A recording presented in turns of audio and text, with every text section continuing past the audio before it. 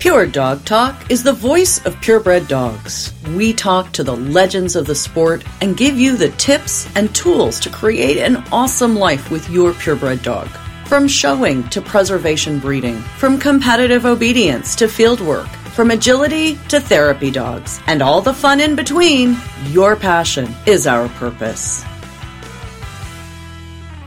All right, crew, check it. Dog events are happening. For exhibitors who are able and willing to attend these events, it feels as if our tribe has been reunited once again. Meanwhile, for folks who are continuing to feel safest staying at home and away from crowds, and for folks who are driving long haul between far-flung events, I gotcha. I've been working hard to bring you all podcast episodes that help you feel connected to our larger community and offer opportunities for education and entertainment, no matter how you have managed through this truly overwhelming year. One of my favorite events this year is the monthly virtual Pure Dog Talk After Dark for patrons of our podcast. Anybody can join this fabulous community of dog enthusiasts by visiting the website and clicking on the Become a Patron link on the homepage. And while you're there zooming around on the site, you might think about checking out our shopping tab too.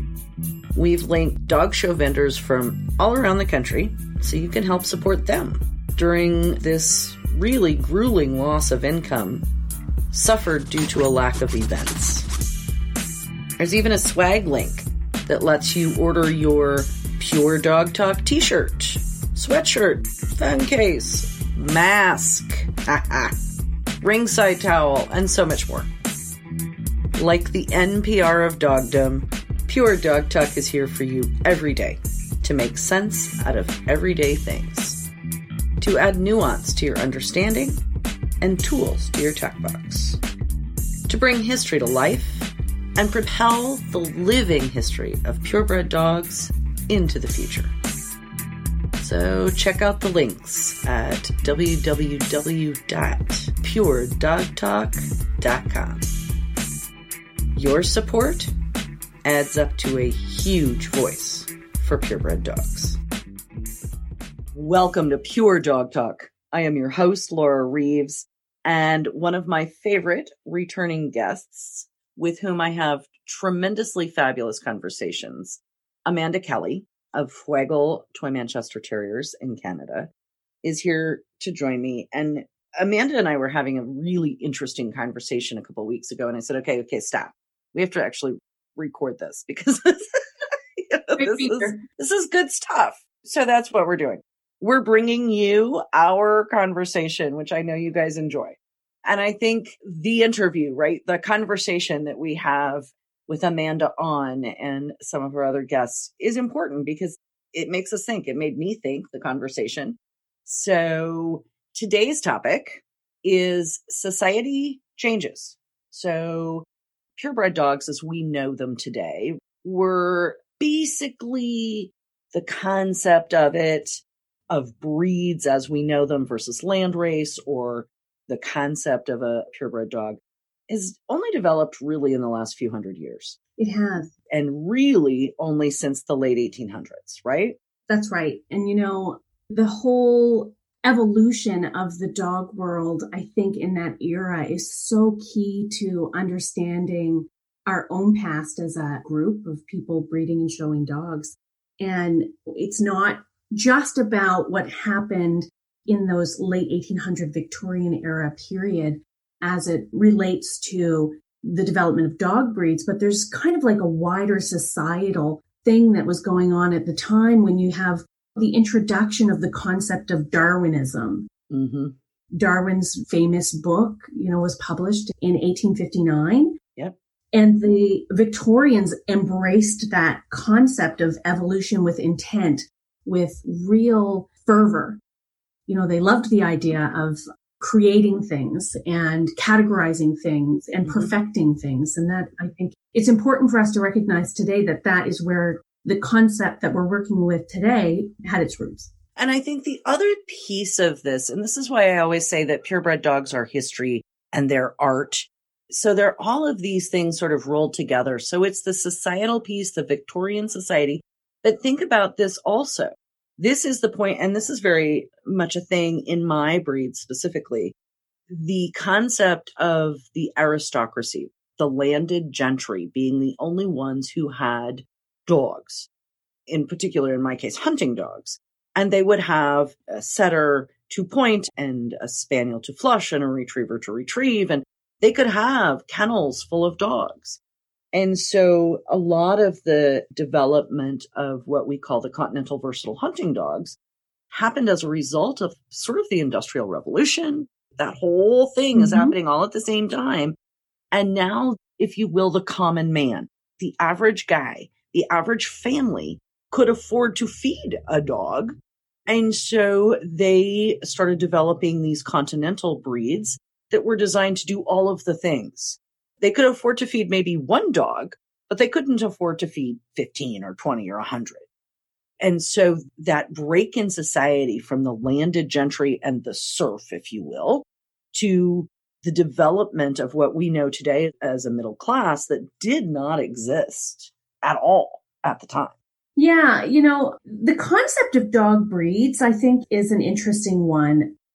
There's so many different paths to the establishment of a breed. Right. We have lots that are really ancient. We have many that are actually relatively new. Yep. And before this Victorian era and the Industrial Revolution and all of those things that were happening in that period of time, we looked at dogs more for what they could do. Yes. We were selecting for behaviors that we wanted. Yes.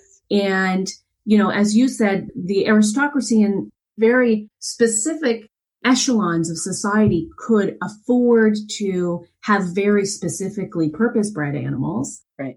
But whole groups of dogs on which those specific breeds were built harken back to an earlier time when we needed dogs that could do, more generalized things. Right. So, yeah, I totally agree. I think that there's a wealth of different paths that bring us to where we are today. Well, if you look at the greyhound type and the mastiff type, those types of dogs, and now that general body shape is splintered almost, if you will, into a variety of noticeable, recognizable, reproducible breeds. And so the idea, I think, is for me, the fascination, and I say this all the time on the podcast, you and I were just talking about this, dogs are history. And they are art. They are both of those things. Absolutely. And if you look to the Ibethan Hound and the Pharaoh Hound, if you look to the Afghan Hound and the Saluki, if you look to the Black and Tan Terrier that is the Manchester essentially unchanged to today, all of these breeds did things. And I love looking at where, we talked about this. The foundation of dog shows was because two guys with hunting dogs called Joe Blow over from the bar and said, which one's the prettiest? That's basically how dog shows started. So you added in the element of appearance to the element of function. That's right. One of my very favorite quotes from one of Canada's most famous judges, Dr. Dick Mean, in an interview that he did after judging Westminster Best in Show in 2016. He said something that I think it stayed with me. I'm sure it has stayed with anyone who heard it, because I actually think that if anyone out there embroiders, they should perhaps put this on a pillow somewhere. Yeah. It's a little long. Might take a while to embroider. He said this: purebred dogs are the only living museum of mankind's journey on Earth. Yes. I think that is such a profound statement, because it speaks to two things for me, and there's a tension between them. One is it talks about the reasons why preservation is so important. We preserve our breeds because we love them, which is always going to be the number one reason. that we do anything in the dog world. But there's a broader purpose, there's a broader service to society in preserving some of these breeds, particularly the very old ones, in that we are the ones who are maintaining this living museum. We are the curators of the purebred dog. That's right. So we are the ones who can show to a 10-year-old interested in ancient Egypt a dog that maybe looks exactly like a dog that sat next to Cleopatra. Who knows? It's carved on the wall. That's right. We can talk about the history of a country, and we can put a living artifact in front of people. In my personal life, I deal a lot with history. Do not get me started about Canadian soldiers who served during the First World War, or we will be here all night. I love it. But because of my job, which is to try to tell those stories, to try to interest people today in the modern world in the stories of soldiers who served and sacrificed 100 years ago. Right. I think the importance of artifacts and touch points that allow people to not just read about something, but to have an emotional and physical connection is maybe a little bit more present for me when it comes to dogs, because I think that as a tool for telling the story of our history on this earth, dogs have a really particular way of doing that, because they speak not only to the things that they did for us, which in turn tells us about the way that we lived in different times and in different places in our history. They also allow us to actually feel a connection to that time that you just can't get from words on a page. Absolutely. And I mean, this has been such a piece of my journey with Pure Dog Talk. So getting to have this conversation right now, I'm just kind of like getting goosebumps, because this is the point. I mean, this is the point. Right. But the other side of that, Laura, is that what Dr. Amin said also speaks to the concept of evolution. Yes. You know, all of these animals, whether they were developed in one part of the world or another part of the world, they all come from a place. We didn't arrive in 2000 with 400 plus dog breeds, or how you want to count them. We didn't arrive here at this point in time with all of these dog breeds that just magically rained down from on high. These were purposely developed animals in whatever area of the world, and for whatever reason they were developed. They reflect the hand of humans who were the ones that were choosing them, whether we're talking about 500 years ago when they were being selected for behaviors that helped people actually, live. I mean, right. People made their living. They relied on these animals in order to be able to put food on the table. So whether you're talking about that, or you're talking about perhaps a companion dog that was developed by the Victorians because it was cute sitting on a pillow, it doesn't make any difference why it was developed. But as part of that living museum, we are also reflecting that we have developed these animals through this concept that I talked about earlier, which is this idea of evolution with intent. Right. And so evolution with intent gets really to the meat of what we wanted to talk about today, which is that society changes. So 2021 is a whole lot different than 1821 or 1921. And it has different things that are important to the people in the society. And I think it is noteworthy that dogs, in some format or another, are still one of those things. They are one of the through lines of all of our history. Yeah. When we spoke a couple of weeks ago, and I have to say, I always enjoy when we have a conversation and it gets to the good part and you say, okay, stop, because we have to talk about this on tape. Right. I spend a lot of time thinking about the concept of preservation breeding, because it's a very omnipresent thought in my world, because I have a breed that relies 100% on preservation breeders and specifically on show breeders in order to exist any longer. There are no random people breeding Manchester Terriers as pets. It's not a thing. Well, they don't need them to kill rats, although I could borrow one every now and then. That'd be okay. That's right. So the concept of preservation breeding is a really important one, and thinking about what is it that we're preserving and how do we do that most effectively? Right. So one of the things that's always struck me, and I don't have an answer for this question, but it's always struck me as maybe an interesting topic to explore, which is, why do some breeds go extinct? Right. There's some breeds where there's, if we look at history, I'll give you an example. The English White Terrier.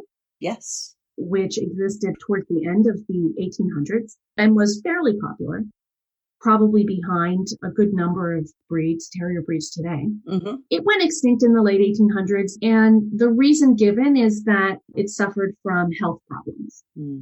Valid reason. I can look at that and say, okay, well, if it had crippling health issues and they couldn't be solved, then I can certainly understand why that breed would not continue. Then you look at some other breeds, the Paisley Terrier, for example. Right. There's many examples of breeds that have gone extinct over the years. And I just think to myself, why did they disappear? What need were they not filling? Or was there something about them that made them less appealing? One of my favorite is the Otterhound. We're down to, I can't remember, I'd have to go back and listen to my podcast, but something like 700 individual animals in the entire world. We're talking less than pandas and tigers and rhinos. And you're talking about a large hound. They have a lot of hair. They make a lot of noise.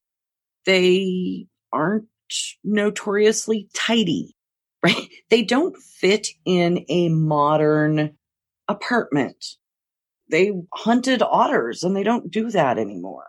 Mm-hmm. And so the concept of preserving what the Otterhound is as the Otterhound is, speaking to the history that it represents, is really powerful to me.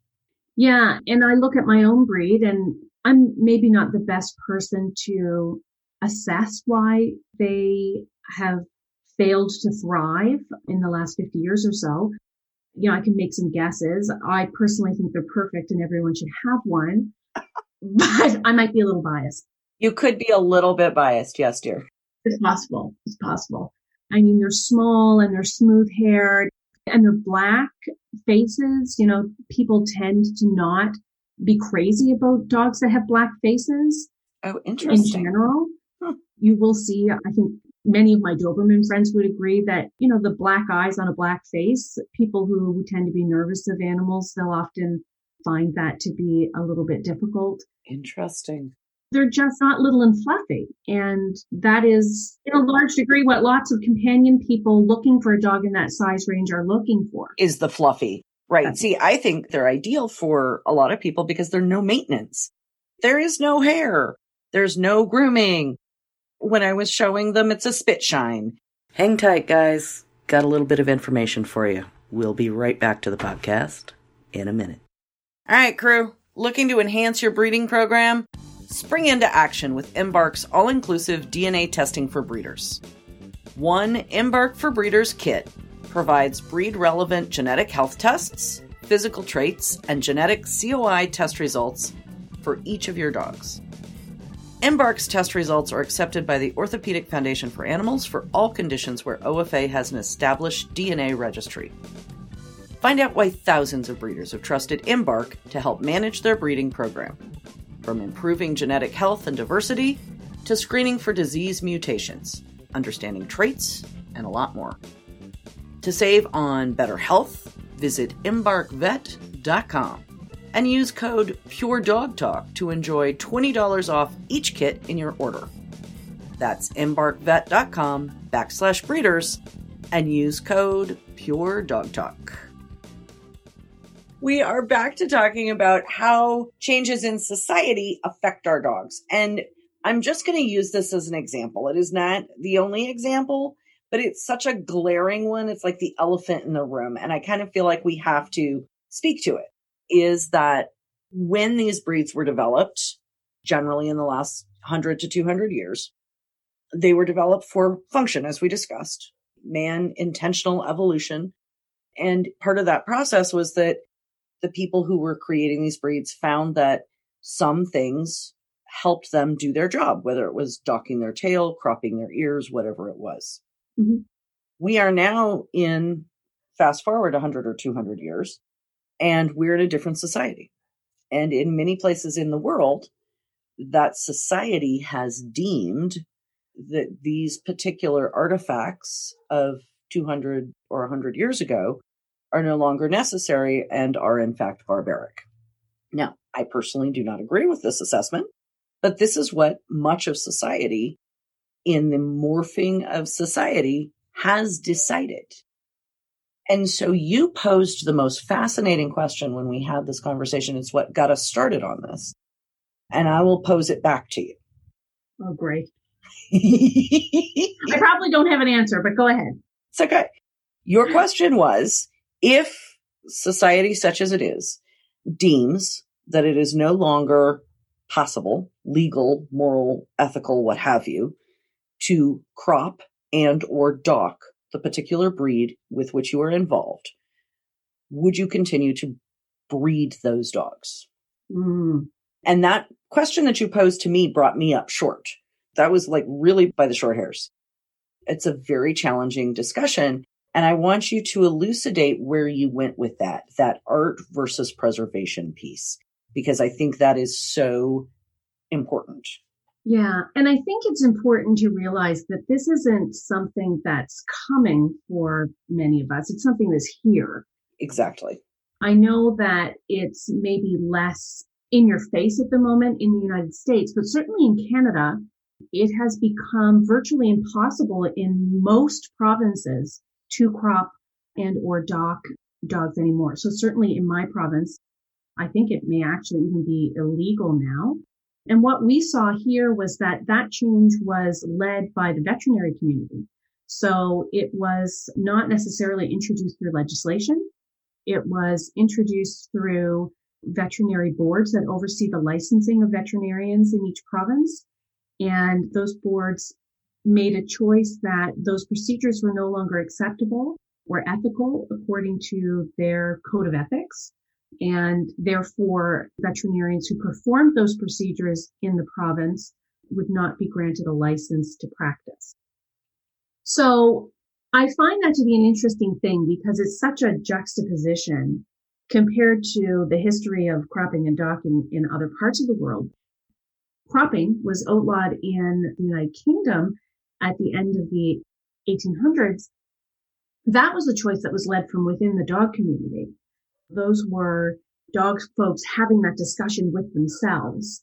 And I'm going by memory, but I want to say maybe it was the Irish Terrier Club that had a particular role as a leader in that movement in the United Kingdom. 1800s. Okay. So dogs were no longer being cropped in the UK in the 1800s. That's right.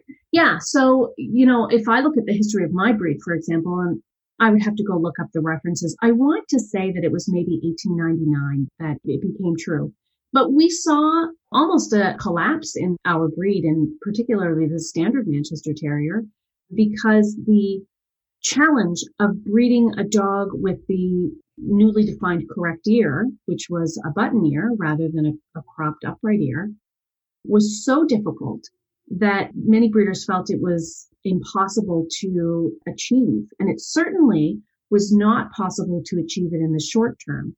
And because they were not able to do that in the short term, justifiably, I think they questioned whether or not it was worthwhile continuing to breed. If you are breeding because you want to show, and you cannot breed something that will meet the breed standards, will you continue to breed? And it's a historical example in my breed because it happened, so long ago. And what we saw is that many of them did not. The population plummeted. So kind of bringing that full circle, when we were talking the other week about that question that I asked. Yes. I have had some conversations with breeders affected by changes in our environment here in Canada, our regulatory environment, and the challenges that that poses.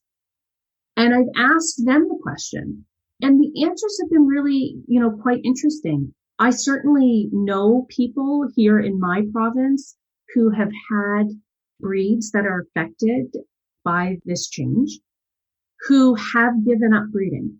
Mm. And there's lots of reasons for that. Some of them are practical reasons. If you breed Dobermans and you live in Nova Scotia and you can't proper dock them, you may have a difficult time breeding to the American stud dog of your dreams. Right. So there's a difficulty there as far as, just achieving what it is that you want to achieve. Mm-hmm. The other side of that, though, is this tension between breeding as an art form versus breeding for preservation. And for many of us, there's an interplay there. I mean, they're not mutually exclusive. And see, I think that's really kind of, as I said originally, the point of the spear.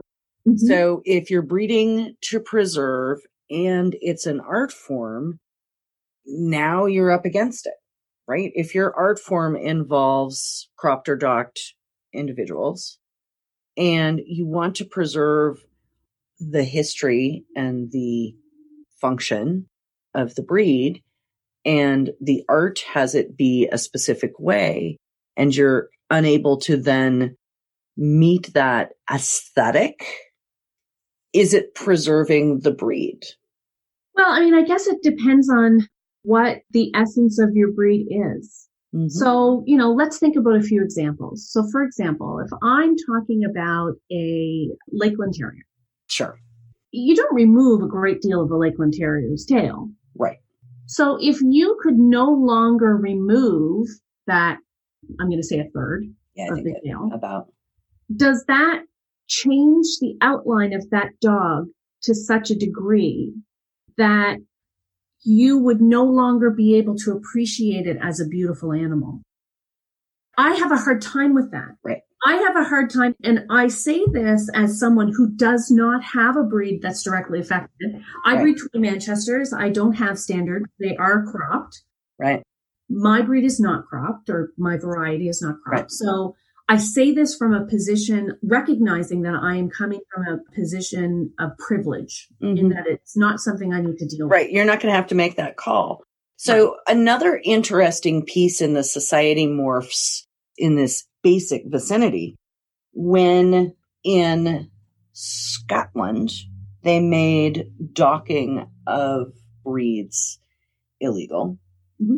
There was a resistance, I don't think is the right word, but there was a complaint from the people who had working gun dogs and other working breeds, but specifically I know about working gun dogs. Mm-hmm. And they did a study, and the people who had working dogs said, we dock these dogs for a very specific reason, and it is to save them pain and anguish later in their lives due to tail injuries. Mm-hmm. Well, they did a study. They followed this. And it turns out that, yes, the dogs were having far more tail injuries. And in Scotland specifically, they actually lifted that ban on docking specifically for working breeds. Well, and I think that there is a great case to be made for dogs that continue to work, that have procedures done in order to allow them to do so. Right. I think that's a defensible position. My background is in communication, so I always look at things kind of through a communications lens. Right. One of the things I've struggled with, and I certainly have, supported my friends and breeds that have struggled with this cropping and docking issue. But one of the things I always ask myself is this a winnable argument mm-hmm. in the court of public opinion? Right. And I think that we have to be realistic about that. And that's not to say that we have to roll over and take it.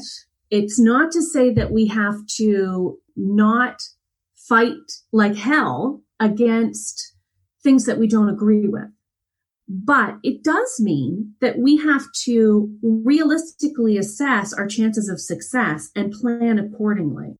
So as an example, again, I kind of keep coming back to my own breed because this has been such a theme for us over the last 150 years, 140 years. Our breed allows for 3 acceptable ear types.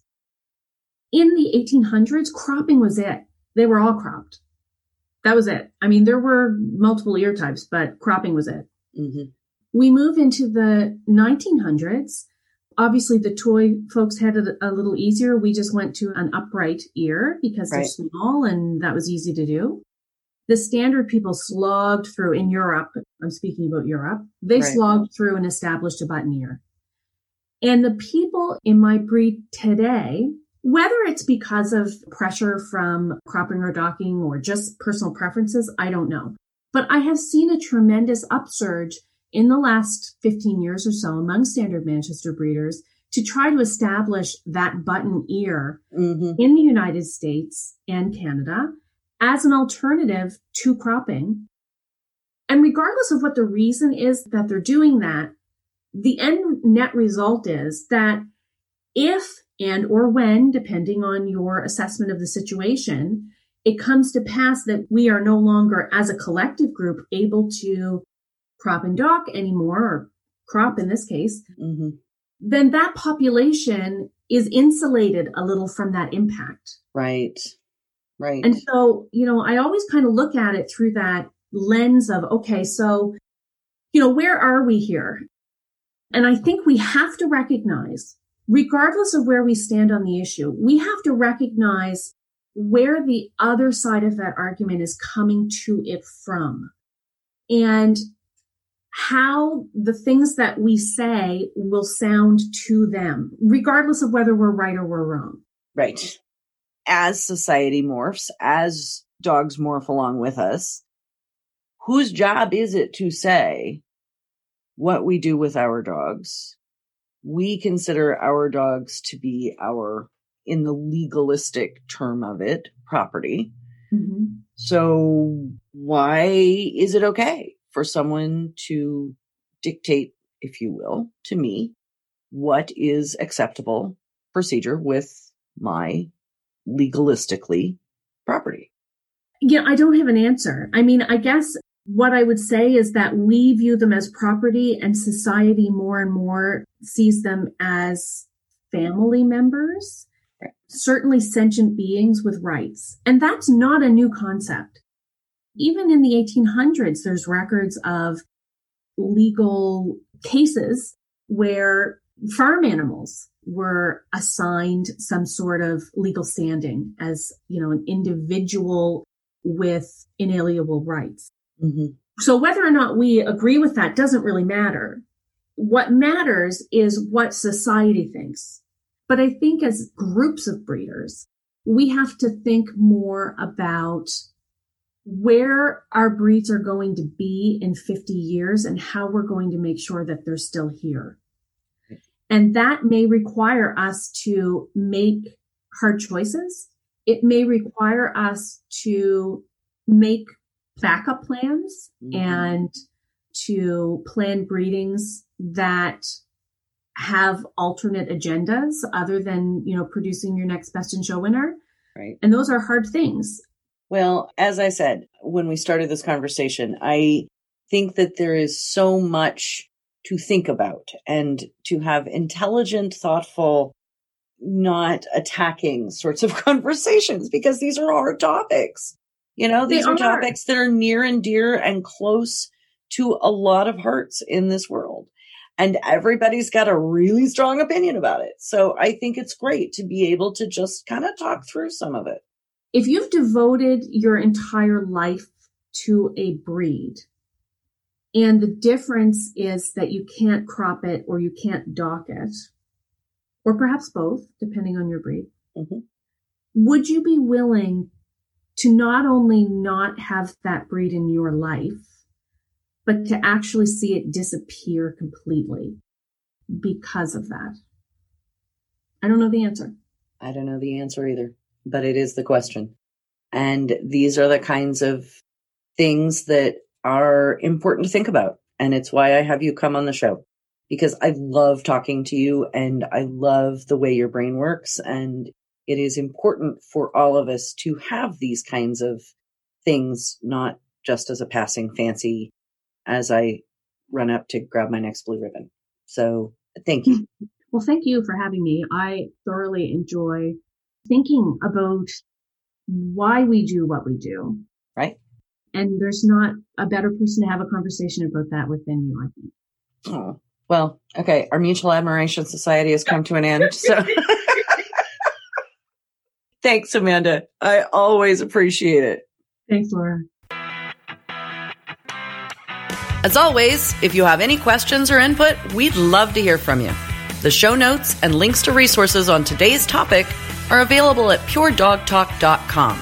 Drop us a note in the comments or email to laura@puredogtalk.com. Remember, guys, this podcast is for you. So if you want to know something, give me a holler. We'll do a podcast for you. If you wouldn't mind, you could help me out here. Take a couple minutes to visit iTunes and give us a review. The Dog Show Superintendents Association is a proud supporter of Pure Dog Talk. Our dog show superintendents are the hardworking people who make the dog show function. They are advocates for education and mentorship in the purebred dog fancy. So stop by the Supers desk at your next show. Tell them how much you love Pure Dog Talk and give them a shout out for their support. That's all for today. Thank you for joining us on Pure Dog Talk.